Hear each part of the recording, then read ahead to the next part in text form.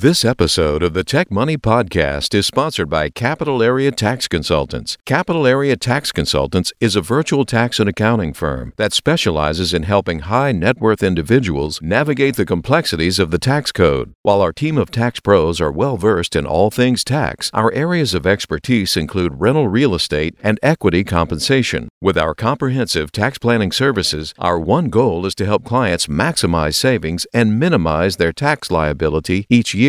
At Capital Area Tax Consultants, we believe in pricing transparency and flat fees. Before engaging with us, you'll receive an upfront quote in black and white with a description of any services to be performed. This way, there are no hidden surprises. So don't wait. Reach out to us today to experience a better approach to taxes at www.capgllc.com. Again, that web address is www.capgllc.com.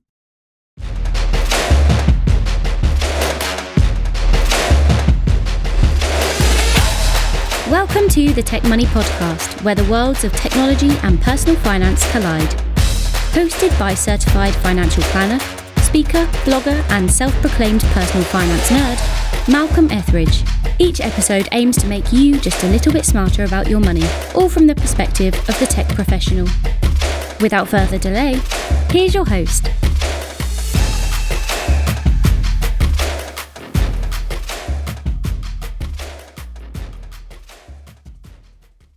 Hey there, listeners. Malcolm here. And on today's show, we're talking about the job market. More specifically, we're talking about untapped career opportunities in technical sales and other relationship management types of roles. In my humble opinion, nothing is more satisfying than having the freedom to take control of your own career and decide your own destiny. And it's my own experience that aside from owning your own business, a career in sales is about as close as a person can come to that. From being able to set your own schedule, to working independently, to traveling to visit customers in new and interesting cities, you are responsible for you and your own success. And to some extent, you get to determine the size of your overall paycheck as well. With that said, you must also be disciplined with how you spend your time and capable of motivating yourself in order to be successful. A successful career in sales may not always be easy. There will certainly be peaks and valleys along the way. Some months are better than others, and you must somehow get comfortable hearing the word no again and again and again. In the world of technology especially, there are certainly some who have managed to amass small fortunes by mastering the craft of technical sales and getting comfortable with that word. Yet, it is not a role that is often celebrated within corporations, whether early stage startup or publicly traded. And while I happen to know what these roles represent, not only a way into the tech community, but a means to earn a good living, I am by no means an expert on what it takes to land one of these opportunities, nor what it takes to determine whether you would be a good fit or not. So I decided to call up someone I know who knows a good deal about this area. Ryan Jones is an enterprise sales director for Microsoft, where he leads a team of account managers to deliver the full suite of Microsoft's hardware and software applications to their end clients and serve as the primary points of contact for those customers who rely on Microsoft's network. So, with that brief introduction, welcome Ryan Jones to the Tech Money Podcast, sir. Thank you, Malcolm. Honored to be here. Yeah, I appreciate you agreeing to do this, man. So I breezed through your resume pretty quickly in my intro. What should I have included there? Malcolm, I started in this industry really without an idea of kind of where I was going. I was one of these people that graduated from undergrad right at the time of Enron collapsing and WorldCom kind of going down. And so I was competing for a lot of these entry-level sales roles with individuals who had been professionals in their field 10, 15, 20 plus years. And so a stroke of luck, a lot of hard work, and the power of networking are really what kind of propelled my career and got me in a position where I was able to get into an organization, quickly identify a path to rise within that organization, use that organization to benefit my own professional and personal goals. And then I think something that we're not often taught about is how to successfully navigate within these organizations and then make the jump when it's the right time and jump over into a different organization, different industry, and kind of build up that experience. And so, my career at this point has really been the summation of a lot of different experiences, a lot of great mentors, and the power of networking. So you just took us back, unfortunately for myself, to a deep, dark place I never wanted to venture again, which is graduating from college with a bachelor's degree in 2009 into the carnage that was the financial crisis. And you actually reminded me of the fact that there were so many people who were graduating with their bachelor's degree and literally applying for jobs and competing with people for a gig as a barista at Starbucks with somebody who had 10 years experience and a PhD, right? And like that was like such a whirlwind of a time at the moment that we were at. Strangely enough, your story is not dissimilar to mine in the sense that when I graduated from college, I already had a job working in auto sales. And so I just like went into my manager after I graduated and said, I want to go into management, at this point. So I spent 4.5 years in sales myself, actually, in college and immediately after. So not unfamiliar with the moment where it was like, well, this is something I can do. This is my way in and I'm going to take it. But not to derail us too much. So to get us kicked off here, one of the main reasons that I wanted to have this conversation with you is that as a person who hosts a podcast about money and technology, people often, assume that means I actually know something about money and technology. And one of the questions we get in the inbox quite a bit is something along the lines of, I'm a person working in XYZ field. I have no experience in tech, but I want to work in tech because I've seen and heard all of the good things it has done for friends of mine who work in tech. And what advice can you give me for how to break in? And sort of pairing with what I just revealed about myself and, my own journey before finding my way into financial services, one of my frequent recommendations is consider technical sales. Simply because from what I understand, the barrier to entry is not necessarily a bachelor's degree in engineering or computer science. It's, something else. And so I guess all of that to say that long build up to ask, can you just say a little bit about the typical minimum requirements for the entry level technical sales role? And then can you also talk about what the resume might look like for an average person coming into an entry level role? Yeah, absolutely. I think it varies on the type of technology that's being sold. I think that there's an opportunity in the current times that you and I didn't have the benefit of when we came out, right? And that's a specialization of technology. It's a hyper-personalized industry at this point. And so I think that the previous model was that a company would have some sort of a technical solution. You needed to come in, you needed to learn that solution inside and out. And then you needed to pitch it to existing clients. And if you had a Rolodex, or now we're really dating ourselves, or if you had contact list, right, of people within a specific industry, then that was a competitive advantage that you may have. I think in an effort to make things hyper personalized now, there's opportunities for people who are in different industries to come into technical sales roles where those technical sales jobs are calling on those specific industries. Case in point, I spent 15 years at Verizon, which wound up morphing into a national and federal telecommunications sales experience. There were some opportunities to learn the wireless data side, the networking side of it. When I had a conversation with an executive at Microsoft, I was initially brought in to manage those type of customers, to manage both national customers that were heavy in the telecom space. And then I had kind of carved a niche for myself as a defense contractor guy. And I was brought in because I had the relationships with those customers. I understood that customer segment. And the thinking was that I could learn the technology along the road. I get that question as well from a lot of people who are looking to get into Microsoft, for example. And the guidance is always to find your niche. Find a role where you do have a competitive advantage over someone else. It's either calling on a specific type of customer, it's either selling the type of technology that you've already used. And if you don't have either of those, then you really have to leverage the power of your network. There are so many resumes that are filtered through from a human resources perspective. And I think that people sometimes get discouraged, or they think that they need to accumulate a pile of certifications in order to seriously be considered. Oftentimes, that's not the case. It helps tremendously if you can just get to the actual hiring manager or get to the ecosystem of employees that are around that particular opportunity, and then have the opportunity for them to get to know you, your work ethic, and kind of your unique value proposition that you bring to the position. And I would totally recommend that as a path of trying to break into the industry rather than potentially spending a lot of money and time on accumulating certifications that, quite honestly, you may not need depending on the company or the technology that you're trying to sell.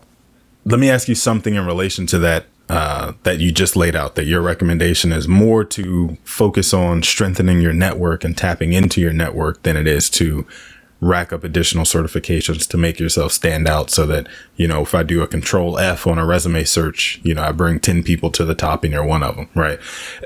Let's say that I'm working in that sales role for 2-3 years, that entry level sales role that got me to the party, right? Do you then recommend that if I want to transition into something else internally, right? Do you recommend then that I rack up special skills or courses or any of those sorts of things, or still at that point, do you see it as not a necessity? I think you build towards it. I think it's a continuous learning progress. I don't think that there's anyone out here who could lay claim to owning perfect knowledge across the entire technology stack. I do believe that the tech industry, it moves super quick. So that 2-year time period that you spoke to, that's almost too late, right? You almost every year you can kind of reinvent yourself in tech. They say that technology usually doubles every 18 months. I think that stat's probably sped up in this time. So I do think there's an opportunity for people to reinvent themselves in that portion.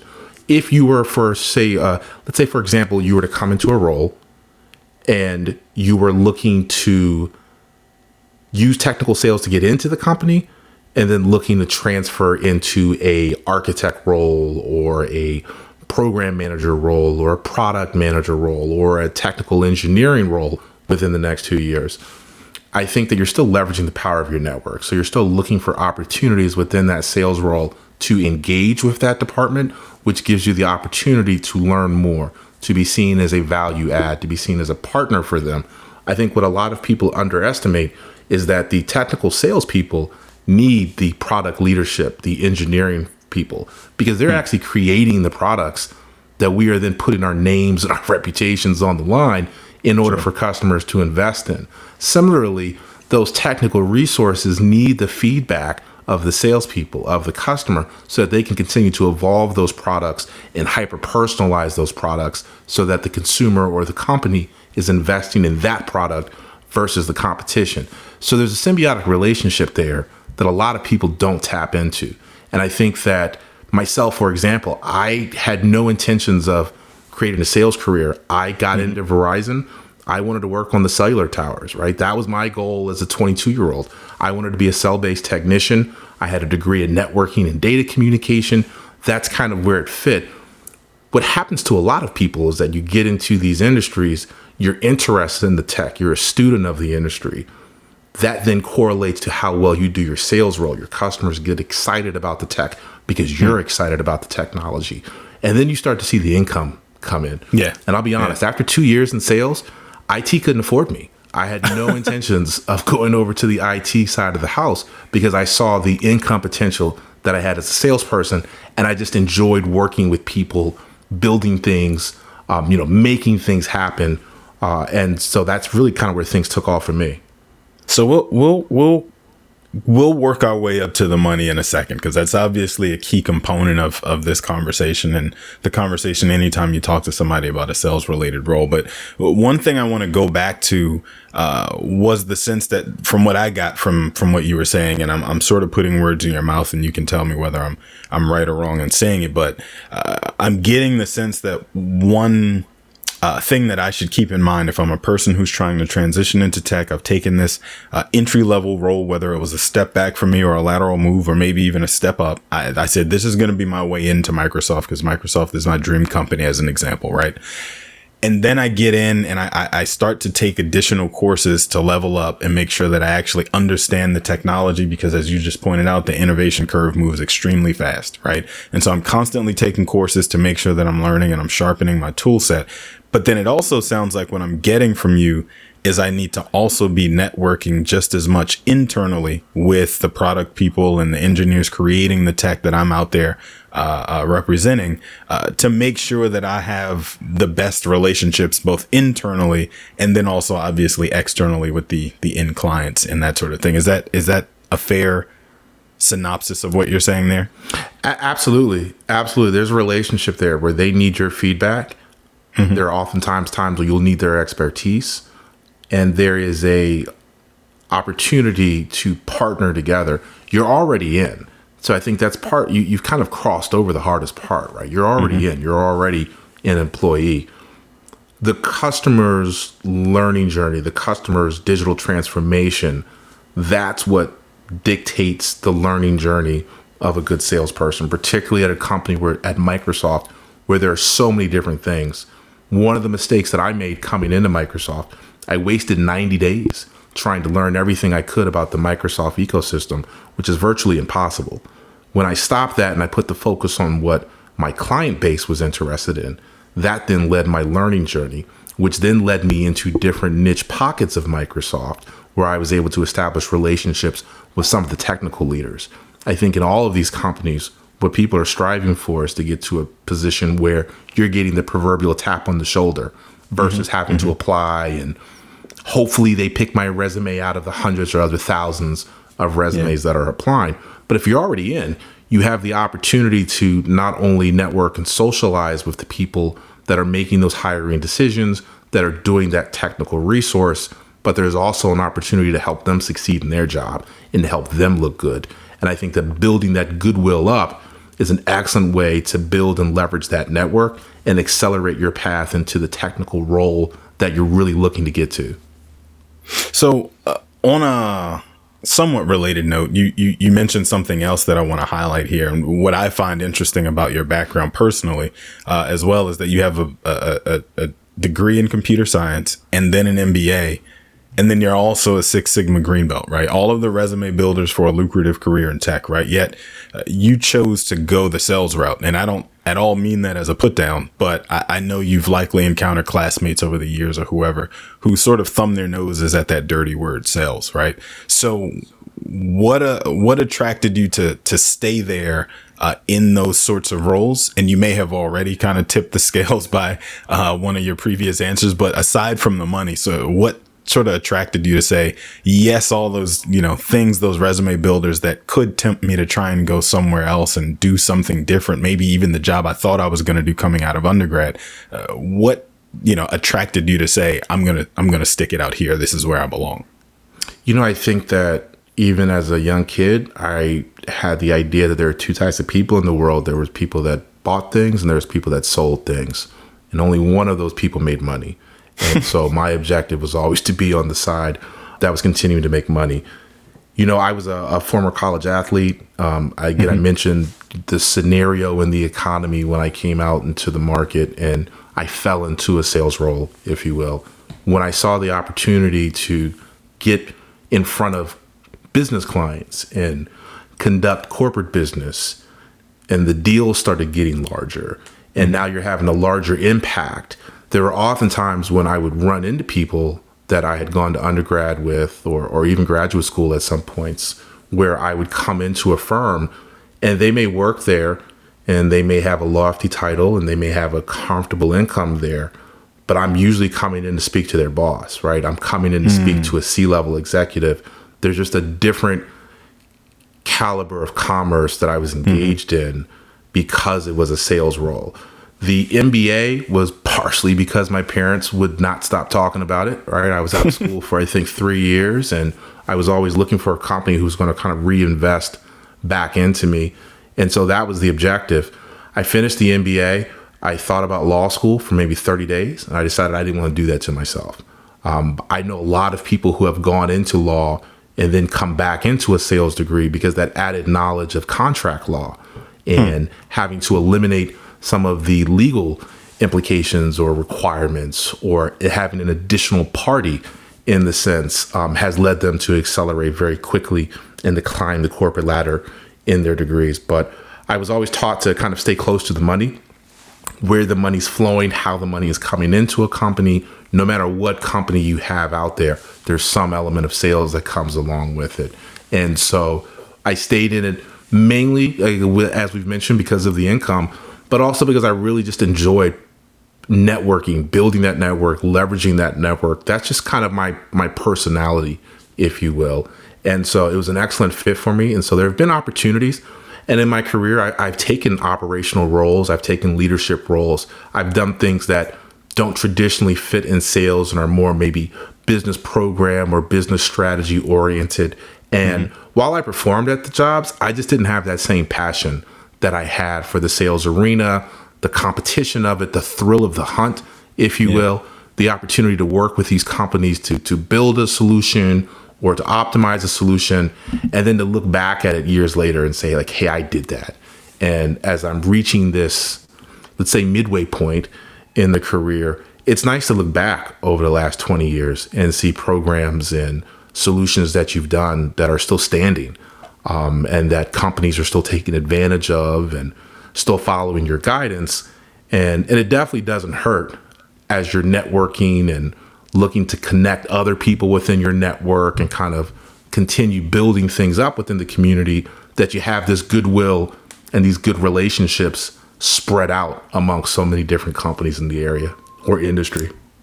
See, what I knew you wouldn't say as an answer to my question, and I asked it anyway because I hoped you would break from your media training and say it anyway, was that of the Fortune 100, especially in the NASDAQ, no one ever makes it to CEO without having a sales role. And so I was hoping that somewhere in there you'd break from it and say, it could be, who knows? Like, I say that mostly in jest, but I have noticed that as I look at the ranks of all the folks who lead tech related firms in the Fortune 100, almost exclusively they have done a stint on the sales side of the house, because otherwise, how do you understand how to talk to your end users about the products that you're ultimately creating for their use?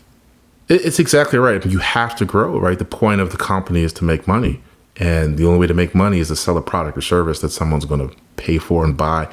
And one thing about salespeople, we read people all day long. That's what we do, is we read people, we react to people, we adjust our tone, we adjust our pitch based on the value systems, the personalities, the preferences of someone. So to have an executive leader who's never actually sold the product, I don't know how much buy-in, you would get from a major arm of your corporation and a major part of your company's success. And I think that we've seen that in certain industries where there's no confidence in the leader because of a failed efficiency, and the whole thing just collapses. So I'll take that as my segue to talk money a little bit more, right? I said initially I was going to come back to it. And obviously, when you talk to people who are in sales, or you talk to people who have ever worked in sales, the money is obviously one of the motivators, right? For folks who love to compete, love competition, like you mentioned, especially former athletes, you love the opportunity to keep score. As one of my former directors used to say, winners keep score. And so I've learned that folks who are in sales related roles, one of the reasons that you love to do it and you get up every day to do the job is not so much payday itself necessarily. Obviously that helps, but it's getting to benchmark yourself against the other folks that you work with and work for other companies and all those sorts of things. One of the things that attracts many people to tech is the income potential, right? As you were talking about. Would you say that's the primary driver for technical sales teams, or am I oversimplifying that? So I hesitate to speak for the whole industry, but I would say that 99% of the people that I have encountered in a technical sales role are there for the income potential. There are folks out there who just have a real passion for the technology. There are people who do it for a greater purpose. There are people who are looking to get the experience to then launch their own company or their own partner organization. But 99% of the people that I've encountered, they're there for the money, and not necessarily always the salary, although we do like a competitive salary.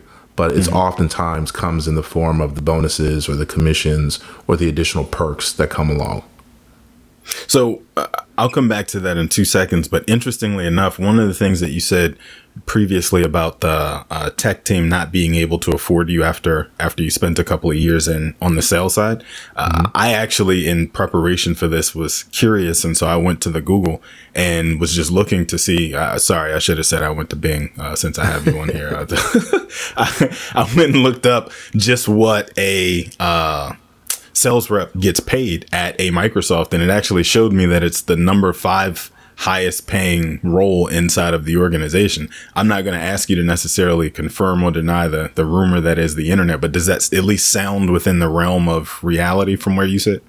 Well, I need to look that stat up because I want to see what the other 4 are. But I'll tell you that there's always an emphasis on selling the product. Microsoft is at its core a product company. And so there's probably a school of thought within senior leadership that the product itself is what drives the company, what drives the sales. There's always going to be a human element in order to connecting with people and kind of helping that value proposition be clarified. So I would not be surprised to hear that sales roles are within the top 5. And I would, in an age where every company really is becoming a technology company because of just the power of the internet, what it can do, and adjusting to a pandemic world where everyone is remote to an extent, I can't really think of an industry where your salespeople, the ones who are bringing the business in, are not going to be among your most highly compensated employees.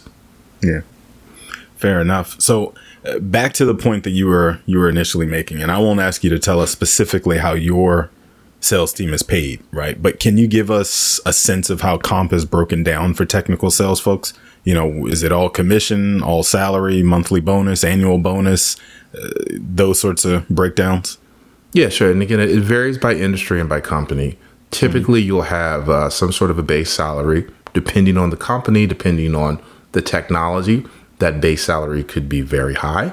That base salary could be sort of middle of the range. There's generally going to be a commission factor as well. Your commission factor, while many people look at the commission and that's the number that really wows them, 2 important things to realize. 1, your commission is assuming that you hit 100% of your target, and you are typically going to have very aggressive targets. I think the second thing that a lot of people do or don't realize about technical sales is that in certain scenarios, that commission is actually capped, or it can be capped. There is a phrase that we call windfall, where a windfall deal may fall upon you if you're selling to a company that has something to do with natural disasters and preventing natural disasters, and a hurricane sweeps through the greater Southeast. You could potentially have a windfall opportunity. Doesn't necessarily mean that you sold and closed this enormous opportunity. It means that customer had a need to buy a lot of whatever you sold. And so oftentimes certain companies will cap that commission and thereby somewhat limit your earnings. So salary, commission is a big part of it. And then you'll tend to have annual bonuses. Now, bonuses can be paid out based on whatever metric. It could be based on how the company performed overall. It could be based on a team number. It could be based on some other sort of soft metric in terms of how you contribute to the business, or how you add value. As you start to rise in your career, there are other compensation and perks that come along depending on the industry. You may be given a company car. You may have certain travel and expenses taken care of. You may be eligible for additional stock awards. So there's varying ways that companies compete, if you will, for the best salespeople out here. I think it's important that whatever industry you're looking to go into, you have a firm grasp of how you can be paid, and then most importantly, how you can maximize that compensation in your time there. Yeah, somehow I'm glad you said that about stock comp, because somehow I forgot about equity in that conversation. We love equity here on this show, and like technical sales folks are also paid in equity. So I'm glad you brought that up, especially the folks who have known personally or professionally or some sort of both who work for privately held companies. Usually the sales folks, because there's not as much cash to go around as far as salaries are concerned, they tend to eat up a good portion of the employee stock pool because that's the only way to motivate them. And so if I'm out selling on behalf of a startup, I have no idea if this thing is going to flop or not. So I'm taking this bet that by working at XYZ startup, instead of going and working for a well-established firm like a Microsoft, as an example, you've got to give me some sort of incentive here. And I need a ton of those shares to make sure that if this bet does work out for me, I make out like gangbusters for doing so. So thank you for reminding me that also equity plays a part. I'll tell you, Malcolm, I've run into more than a few people who have spun up a technical company and then sold it to someone else. And that's a very real strategy for maximizing wealth and for making a run at the current technical wave. Well, also, as you pointed out, the experience that you gain from working as a sales rep allows you a different skill set that you have to have as the founder of a startup, especially a tech startup where all you really have is a 30-page deck that nobody wants to see more than 6 pages of, right? Exactly. So you've got to learn, and this is actually something I can say from my own personal experience working in sales prior to financial services. Like, you've got to learn how to communicate, 10 hours worth of information into a 30-second statement, right? And so when you're out there on the road pitching and trying to bring in dollars to help fund this idea you have and bring it to fruition, round after round after round of funding you're going and chasing, one thing that helps you get the chops to learn how to do that and also get very comfortable with the word no, because you will hear it again and again and again. And it takes a special kind of skill to learn not to take that personally. One of the ways that you get to do that as a founder is by working in a sales related role and getting that experience before you get out there on the road and you're trying to win friends and influence people to invest in your big idea that, like I said, is literally just a deck that you've got saved on a flash drive, and you hope to God that somebody sees it the same way that you do. So I appreciate you pointing that out. But I do also want to make sure that it doesn't come off like I'm saying, it's all about the money, right? Money is great. It helps motivate us a lot, right? But what are the other perks? You mentioned like the company car, those sorts of things. Say a little bit about, the time flexibility that I mentioned in my intro, the autonomy and such that come along with this type of career. Yeah, absolutely. I think that, let me get the feel good answer out of the way, and I'll go into some of the other material perks as well. There are opportunities to really make a difference. I mentioned previously in my career, I had experience working with the federal government, working with the Department of Defense, working with Health and Human Services. And I'll tell you that working with certain types of clients, nonprofits, Department of Defense, there's a certain civilian pride that you get out of that, that you are supporting the mission of something that's larger than yourself. And so there are opportunities to work with organizations. There are opportunities to work in industries. I've worked with customers in the media and entertainment industry. I've worked with customers in the construction and transportation industry. My grandfather owned a construction company in DC back in the 50s, the 40s and 50s, right? One of the first black men to own a construction company in the city. There was an opportunity for me to kind of revisit that industry and have a sense of fulfillment out of knowing that I was contributing in the advancement of this industry that my grandfather had a part in. So there's always opportunities to work with special types of clients or people to establish these relationships and to really make an impact on things. Now, that aside, the material perks aren't bad either. You asked about time flexibility. I think that everyone in the world is now used to the concept of kind of working from home, building your own schedule. That's been my life for the last 20 years, with the exception of maybe 4 years here, 2 years there, where I had different roles where I physically had to be in a location. I had to be there for certain periods of times. I had to interact with people, that could just kind of come into my office, or I'd have to go out into their department and see them. Outside of that, I have always had some sort of a home office in whatever home I was in at that time.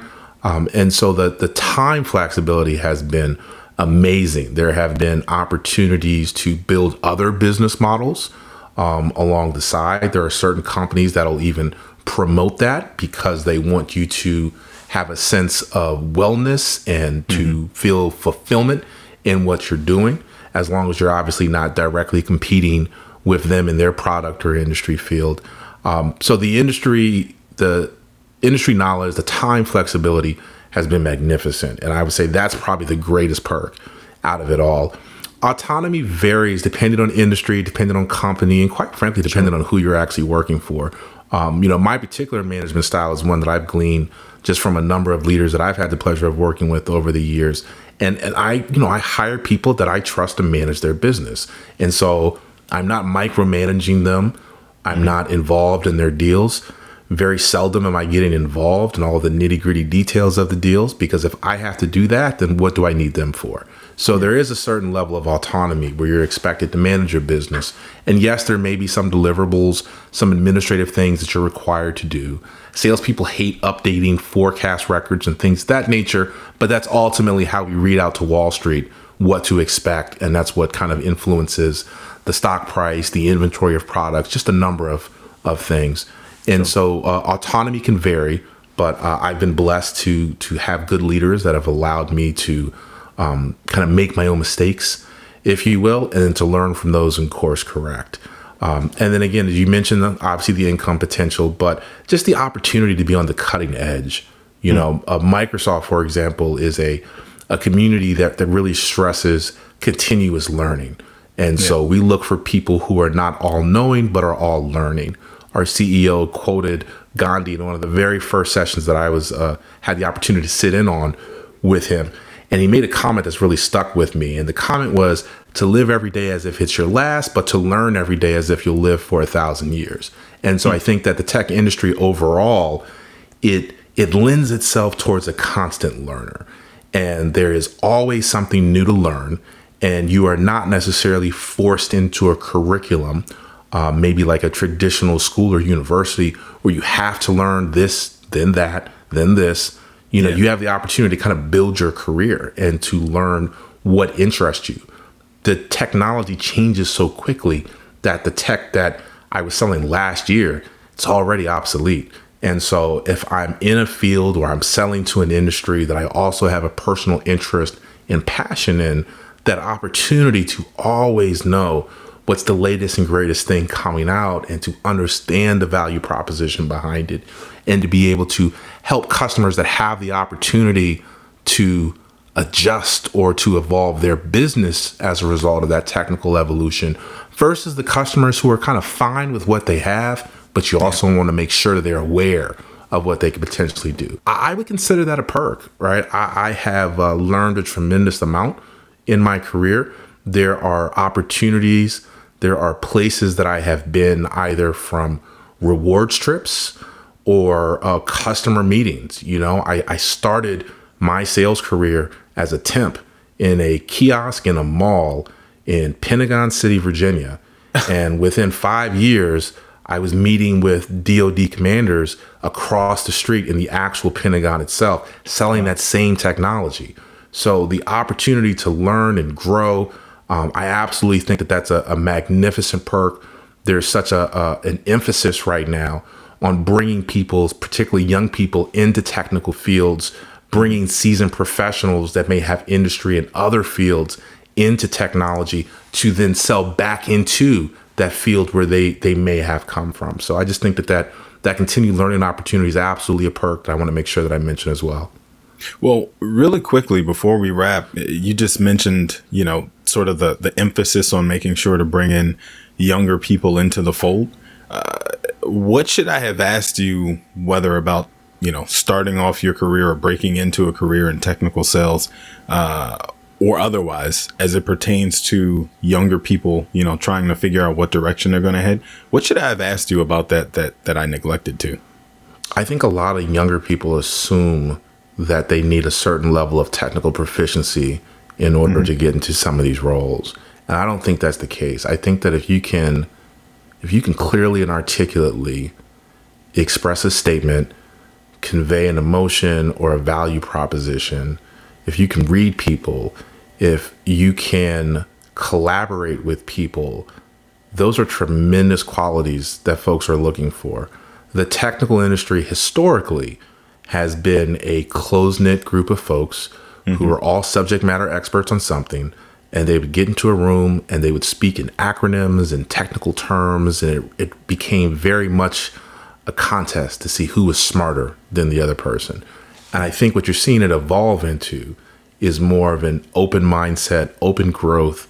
How can I take your diverse background and experiences and my diverse background and experiences, and how do we fuse that into technology that is now best suited to fit all? And so I think that leveraging their network, polishing on those social skills, how you talk to people, how you carry yourself, how you present yourself, I think that goes a long way. I think that the concept of a lot of companies is that we look for smart people, we look for hungry people, we look for ambitious people. And if you bring that to us, we'll teach you the technology along the way. That all sounds great, and I like I said, I certainly appreciate you hanging in there with us and being so generous with your time. But my last question I'm going to throw at you has absolutely nothing to do with what we just got done discussing. So you can, take a deep breath and relax for a second. I'm going to throw something different in there. But let's suppose for a second, let's say that you never found your passion for sales, or maybe even the tech world altogether. Who knows? But money wasn't a factor in your decision making at all. I know it's tough to assume that, but let's just presume for a moment. What do you think you'd be doing right now? If money was not an option, I've thought about this many times. I think it boils down to two things. One, there was a role that I remember reading about people who fly around the world, and they are, I'm trying to think of the title of this word. They're critics, for lack of a better word. They're critics for 5-star hotels, Michelin restaurants, travel resorts, things of that nature. I wouldn't mind crossing that one off my bucket list. Traveling the world, getting VIP treatment, and sort of getting the opportunity to test and experience and taste other things. Outside of that, anything that gets me courtside at an NBA game, right, where I can kind of watch some of these athletes compete. When you first said it, my initial thought was the security guards who sit behind the bench. But those guys, particularly now, they've got a harder job watching the audience than they do the opportunity to turn around and watch the game. Yeah. So something in some sort of a sports arena where I've got the opportunity to kind of sit up close. If it's handing out T-shirts, tickets, whatever, I wouldn't do the concession stands because you don't get to see the games for that. But something that gives you the opportunity to kind of be front and center to that, I think I'd enjoy that as well. You got to go to referee school then. That's how you get the best seat in the house.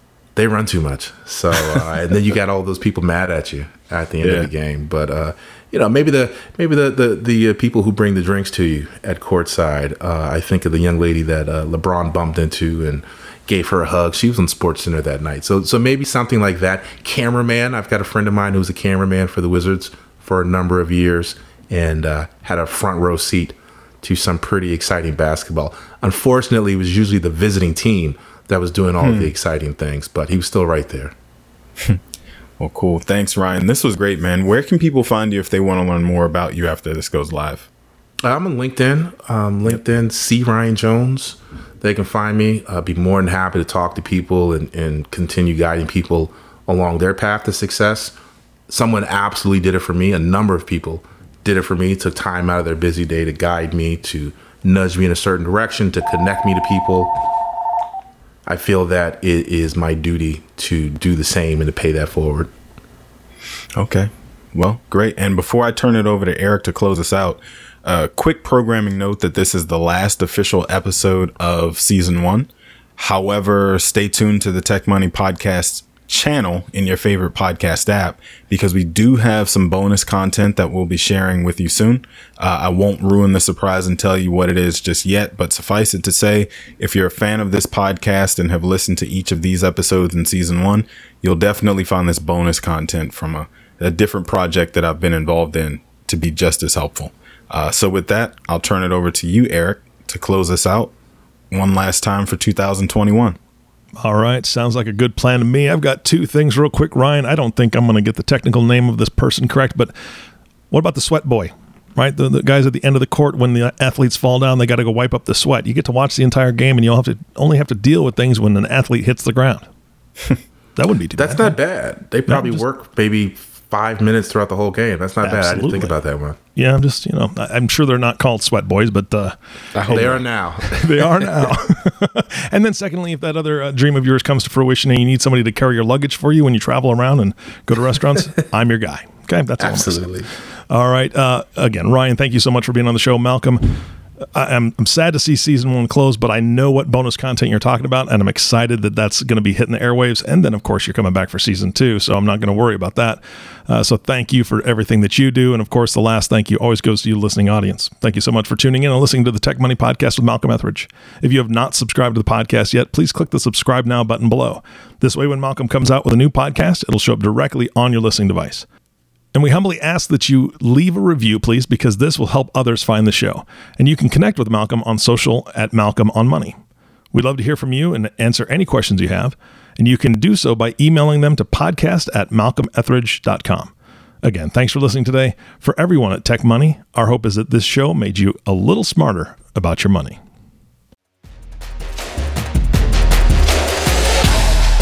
This has been the Tech Money Podcast. For more information on today's topic, to review the show notes, or to catch up on past episodes, be sure to check out malcolmetheridge.com/podcast. And if you have an idea for a show topic that you'd like us to cover, or you want to send us feedback, the web address again is malcolmetheridge.com. You can also find Malcolm across all social media platforms at Malcolm on Money. This episode was written and created by Malcolm Etheridge, with the production, the editing and sound controls powered by Proudmouth. This has been a Malcolm on Money original. Thank you for listening.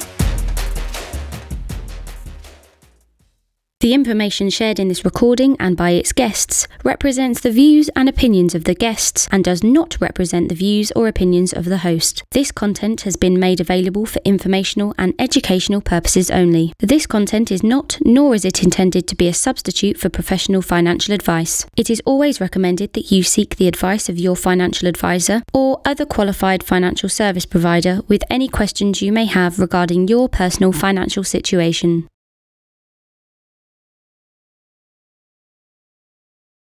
This episode of the Tech Money Podcast is sponsored by Capital Area Tax Consultants. Capital Area Tax Consultants is a virtual tax and accounting firm that specializes in helping high net worth individuals navigate the complexities of the tax code. With our comprehensive tax planning services, our one goal is to help clients maximize savings and minimize their tax liability each year. Our team of certified public accountants and enrolled agents is well versed in the latest tax laws, ensuring that you capitalize on every opportunity for strategic tax optimization. We anticipate changes and keep you up to date on opportunities to potentially reduce your tax bill in the future. With a focus on precision and strategic planning, we are your trusted partner both during tax season and throughout the year. So don't wait, reach out to us today to experience a better approach to taxes at www.capgllc.com. Again, that web address is www.capgllc.com.